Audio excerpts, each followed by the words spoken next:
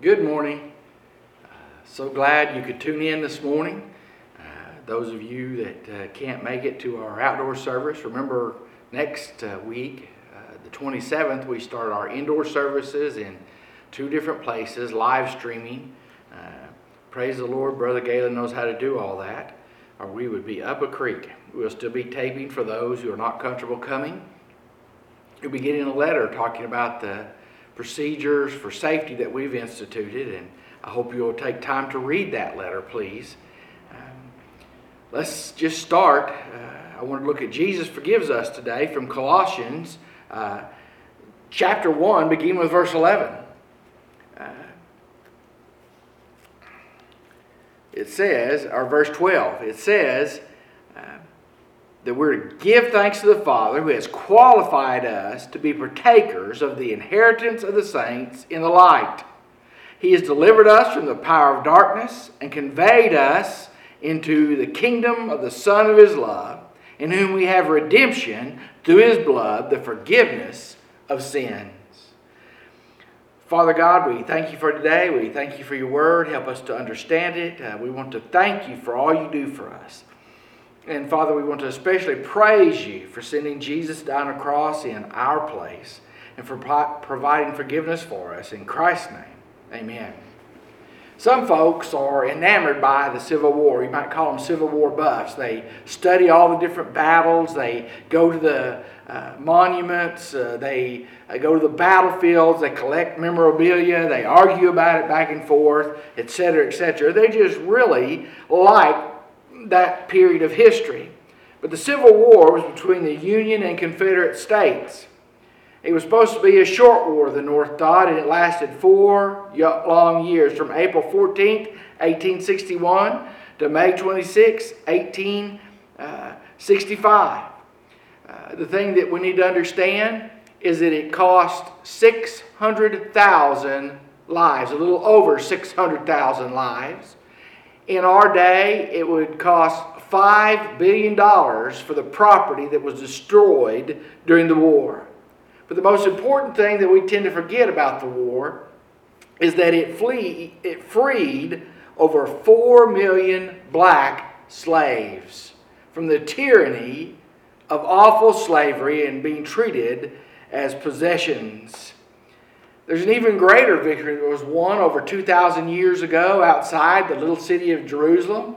But this one was won by one life, Jesus' life on a cross. And yet it has freed millions through the ages from sin and death and the penalty of sin. We need to understand that Jesus died in my place, in your place, in our place, so we could be forgiven. And when I say that, we say amen, we sort of dismiss it without really thinking about what that means. See, Jesus saves us completely. No aspect of salvation was ignored by God in sending the Son to be the sacrifice for us, for our sin. In these few short verses, the Apostle Paul lists 5 things for which we should thank Jesus that He did in dying for us. The first one's in verse 12. He qualified us. Again, verse 12 says, giving thanks to God the Father who has qualified us to be partakers of the inheritance of the saints in the light. Now, the first thing I notice about that verse is we didn't qualify ourselves. The Bible is very plain on that. In Ephesians 2, 8, and 9, it says, for by grace you are saved through faith, and that is not of yourselves, it's the gift of God, not of works, lest any man should boast. In the book of Romans, chapter 3, it says, for all have sinned and come short of the glory of God. It goes on in chapter 6, verse 23, and says, the wages of sin is death. We need to understand that apart from God's grace, we were not qualified for God's kingdom. As a matter of fact, the only thing we were qualified for, apart from God's grace and mercy and love, was God's wrath. The wages of sin is death. And we are sinners by nature and choice, and because of that, we deserve death and hell. Scriptures like Ephesians 2, 1 and 3 and Ephesians 2:12 speak of our condition apart from Christ. Paul says in Ephesians 2, 1 through 3, "And you he made alive, who were dead in trespasses and sins, in which you once walked according to the course of this world, according to the prince of the power of the air. We were under Satan's influence. We were in his kingdom. The spirit of who now works in the sons of disobedience, among whom also we once conducted ourselves in the lust of our flesh, fulfilling the desires of the flesh and of the mind, and were by nature children of wrath, just as the others." Then he goes on in verse 12 and he says that at that time you were without Christ, being aliens from the commonwealth of Israel, strangers from the covenants of promise, having no hope and without God in the world. We do not qualify ourselves. God qualified us by the atoning work of Jesus on the cross. Paul goes on in Ephesians chapter 4, verses 17 through 19, telling us about our former condition. "This I say therefore, and testify in the Lord, that you should no longer walk as the rest of the Gentiles walk, in the futility of their mind, having their understanding darkened, being alienated from the life of God because of the ignorance that is in them, because of the blindness of their heart, who being past feeling have given themselves over to lewdness, to work all uncleanness and greediness." There was no hope for us apart from God qualifying us through the saving work of Jesus Christ. But He did qualify us. The word qualified there means to make sufficient, to make fit, to empower, to authorize. In other words, God qualified the unqualified by the saving work of Christ, by the shed blood of Christ on the cross. We are qualified now to be partakers of the inheritance of the saints in the light. Inheritance is an interesting word. It refers back to Joshua casting lots to divide up the promised land. In other words, he cast a lot, and this tribe got this, and you knew your place in the promised land. He's called us to be partakers of all the promises of God. He's qualified us to be partakers of our inheritance with Him forever. We can't qualify ourselves. Sometimes I think that because we're born in this land, we forget all the blessings of being a citizen of our country, the freedoms, the rights, what we have that other people long for. And yet if we would study what those who become naturalized citizens, those who have to take the test and study in the classes, we would understand how grateful we should be. They study parts of the Constitution. They have to learn English. They have to have a certain kind of a job to qualify to stay here. And then they have to pass that test, which most high school seniors could not pass in our day, about what the Constitution says and how the law reads and what are the responsibilities of being a citizen. And yet God didn't make us take a test. We would have failed. God didn't put us through the ringer. No, He sent His Son to die in my place and your place to qualify us to be partakers in His kingdom with the saints in the light. Out of the kingdom of darkness, representing Satan and the power of sin, into the kingdom of light, representing Jesus and forgiveness and hope. And we need to ask, what have we done with that? We need to ask, are we partaking as citizens of the kingdom of light? We need to thank Him for qualifying us. The second thing is in verse 13a, He delivered us. Paul goes on, He has delivered us from the power of darkness. He has delivered us. God in Christ delivered us from the power of darkness, the power of sin, the kingdom of Satan. Delivered means to draw to oneself. It means to rescue. In our day, we would picture like this. Somebody is drowning. They're going down for the last time. The lifeguard reaches out in the water, pulls them to himself, and swims safely to shore. We're rescued. We're delivered. You see, We need to understand this happens when we're born again. Jesus in John 3 said, you must be born again. Without being born again, we won't see the kingdom of God. We need to understand it happens when we're born again, because 2 Corinthians 5:17 says, if any person is in Christ Jesus, we've been born again into His kingdom. He is no longer the same.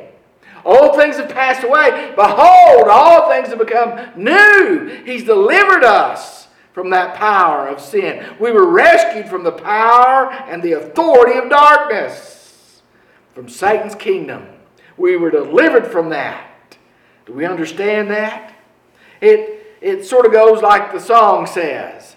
The song says, I was sinking deep in sin, far from the peaceful shore, very deeply stained within, sinking to rise no more. But the master of the sea heard my despairing cry, from the waters lifted me, now saved am I. Love lifted me, when nothing else could help. Love lifted me. And yes, I know I'm off key.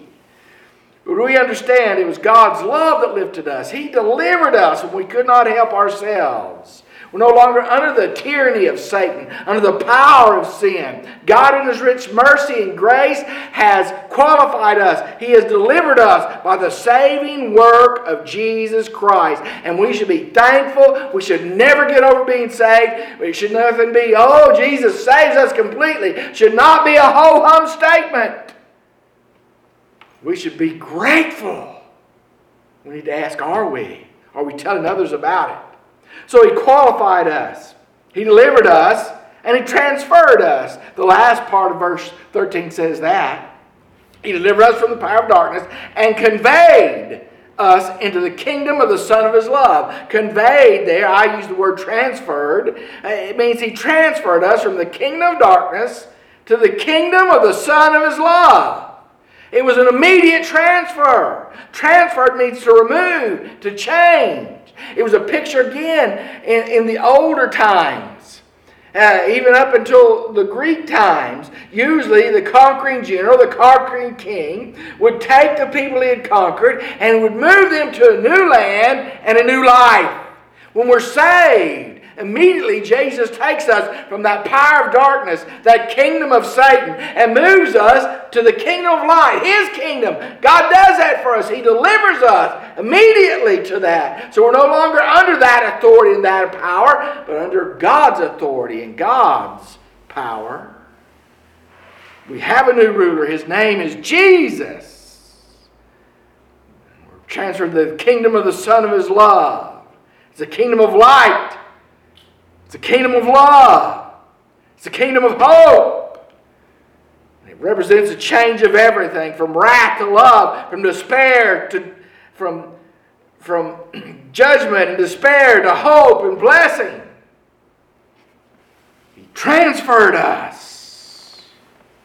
Again, there's a song that goes, in loving kindness Jesus came, my soul in mercy to reclaim, and from the depths of sin and shame, through grace He lifted me.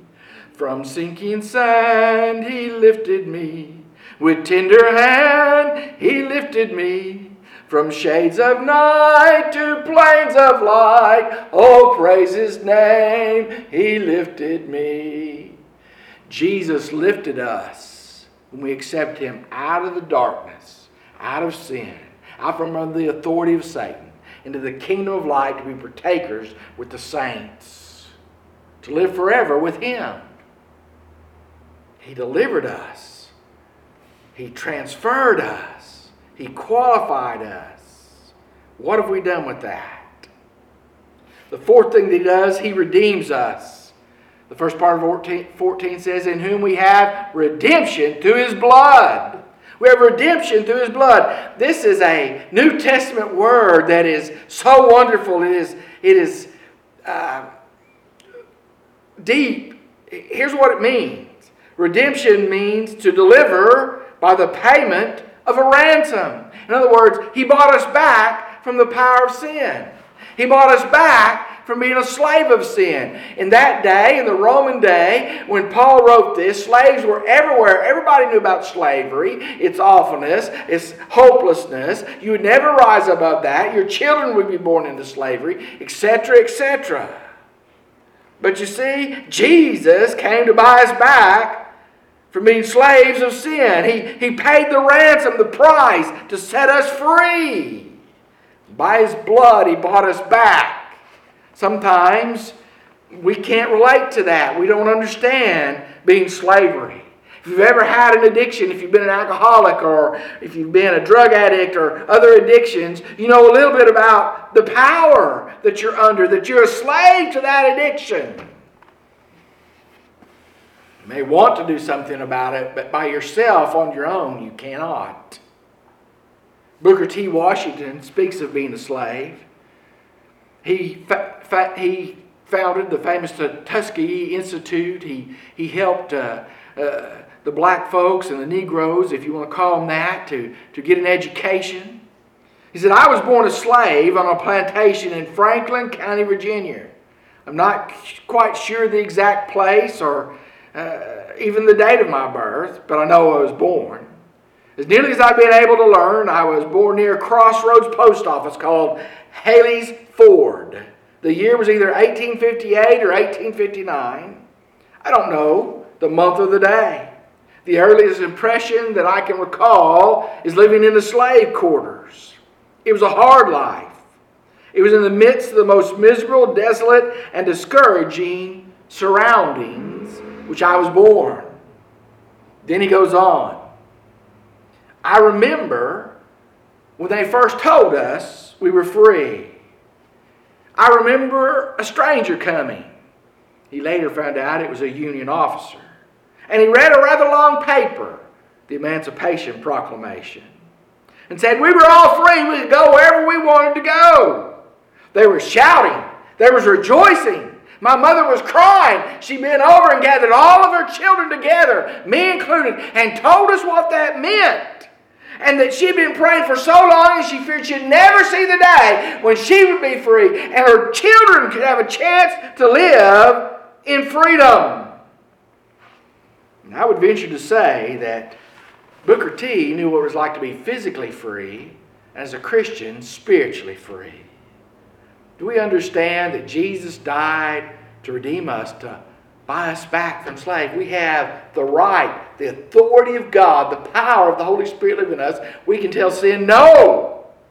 It does not have dominion over us. It does not have to rule over us. We are free in Christ Jesus. Not free to go and sin, but free to serve. Not free to live a life of a despot, to live a life of holiness and righteousness.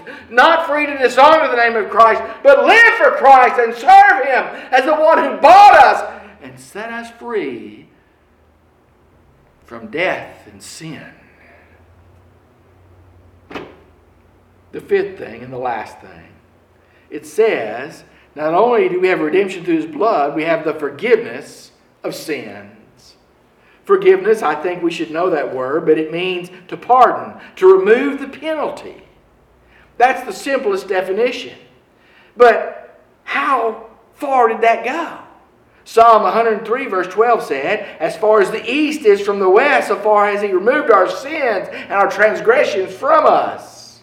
In Micah 7:19 it says, He will again have compassion on us. He will tread our iniquities under His feet. Yes, you will cast all our sins into the depths of the sea. What has He done? Isaiah 53 verses 4 and 6 says this of our Messiah, of Jesus. Yet He Himself bore our sicknesses. He carried our pains. But we in turn regarded Him stricken, struck down by God, afflicted. But He was pierced because of our transgressions, crushed because of our iniquities. Punishment for our peace was on Him. We were healed by His wounds. We all went astray like sheep. We've all turned our own way. And the Lord has punished Him for the iniquity, the sin of us all. Jesus provided our forgiveness. He forgave us. Our sins cost Him His life. Our sins cost Him the suffering. Our sins cost Him to leave heaven's glory and die on a cold Roman cross where He was buried and then rose the third day. Yet He forgave us when we ask Him to. You're not born a Christian. You come to a point where the Holy Spirit brings you under conviction of your sin, where you're convinced that the only way to be rightly related to God is through Jesus Christ. And when you ask Him to forgive your sin and come into your life and be the boss, and you surrender it to Him, you're saved. So you accept Jesus as Lord and Savior. For that's who He is. But it should change the way we live. So you'll be stuck on hymns today. Jesus paid it all to Him I owe.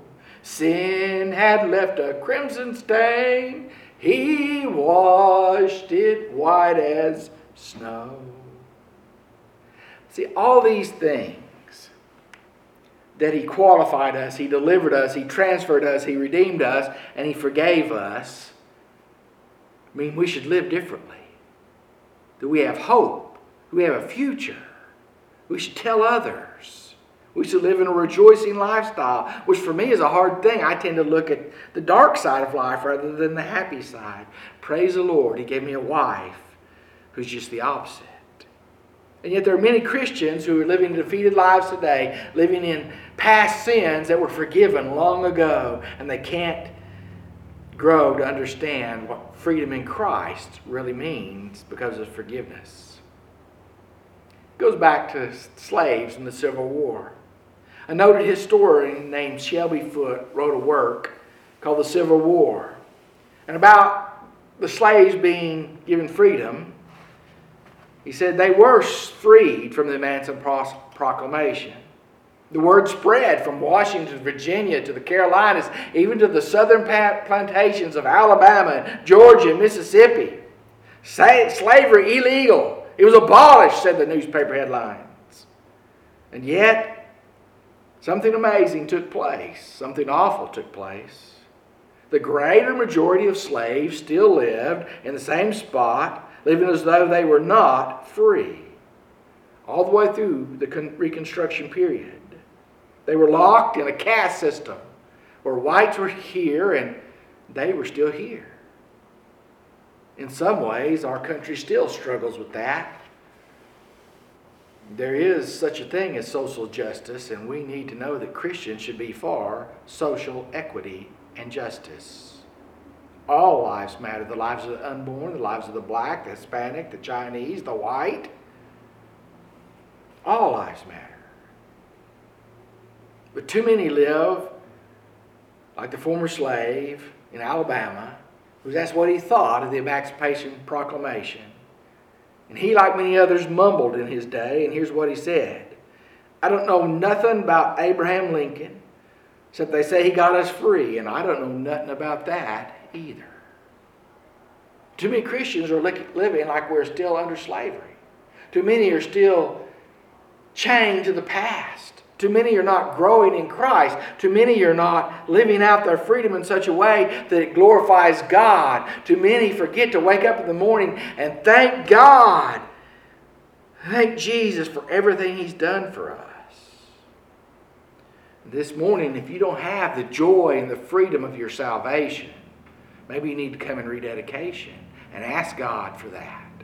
If you don't know any kind of freedom because you've never been saved, you've never surrendered to Jesus, you're still in that kingdom of darkness, enslaved by sin, and you don't know what Jesus has done for you, and I've just told you, and you need to come and ask Him to forgive you and to be the boss of your life and be saved, you need to do that. Some need to come and be church members. I don't know. But see, we are supposed to be citizens of the kingdom of heaven, even though right now we're living in a foreign land. Because we've been transferred out of the kingdom of darkness into the kingdom of the sons of love, the kingdom of light and love, of joy and freedom. You make your decision what you need to do today. Father, we pray the decisions we made that will honor and glorify You. Thank You, Jesus, for all You've done that completely saves us. In Christ's name I pray. Amen. Till next time, we'll see you later. Remember the 27th. And if we're divided A through H, and then the next division to try to switch around who gets to be up there and who gets to be down here. Unless you have a certain group and you know the divisions are different, you can call and all sit up there in one group as a family group. Maybe you're single, but there's certain ones you see every week you want to sit with. We'll do that for you too, but reserve it at the church and it'll be up there. Call the office. Bye now.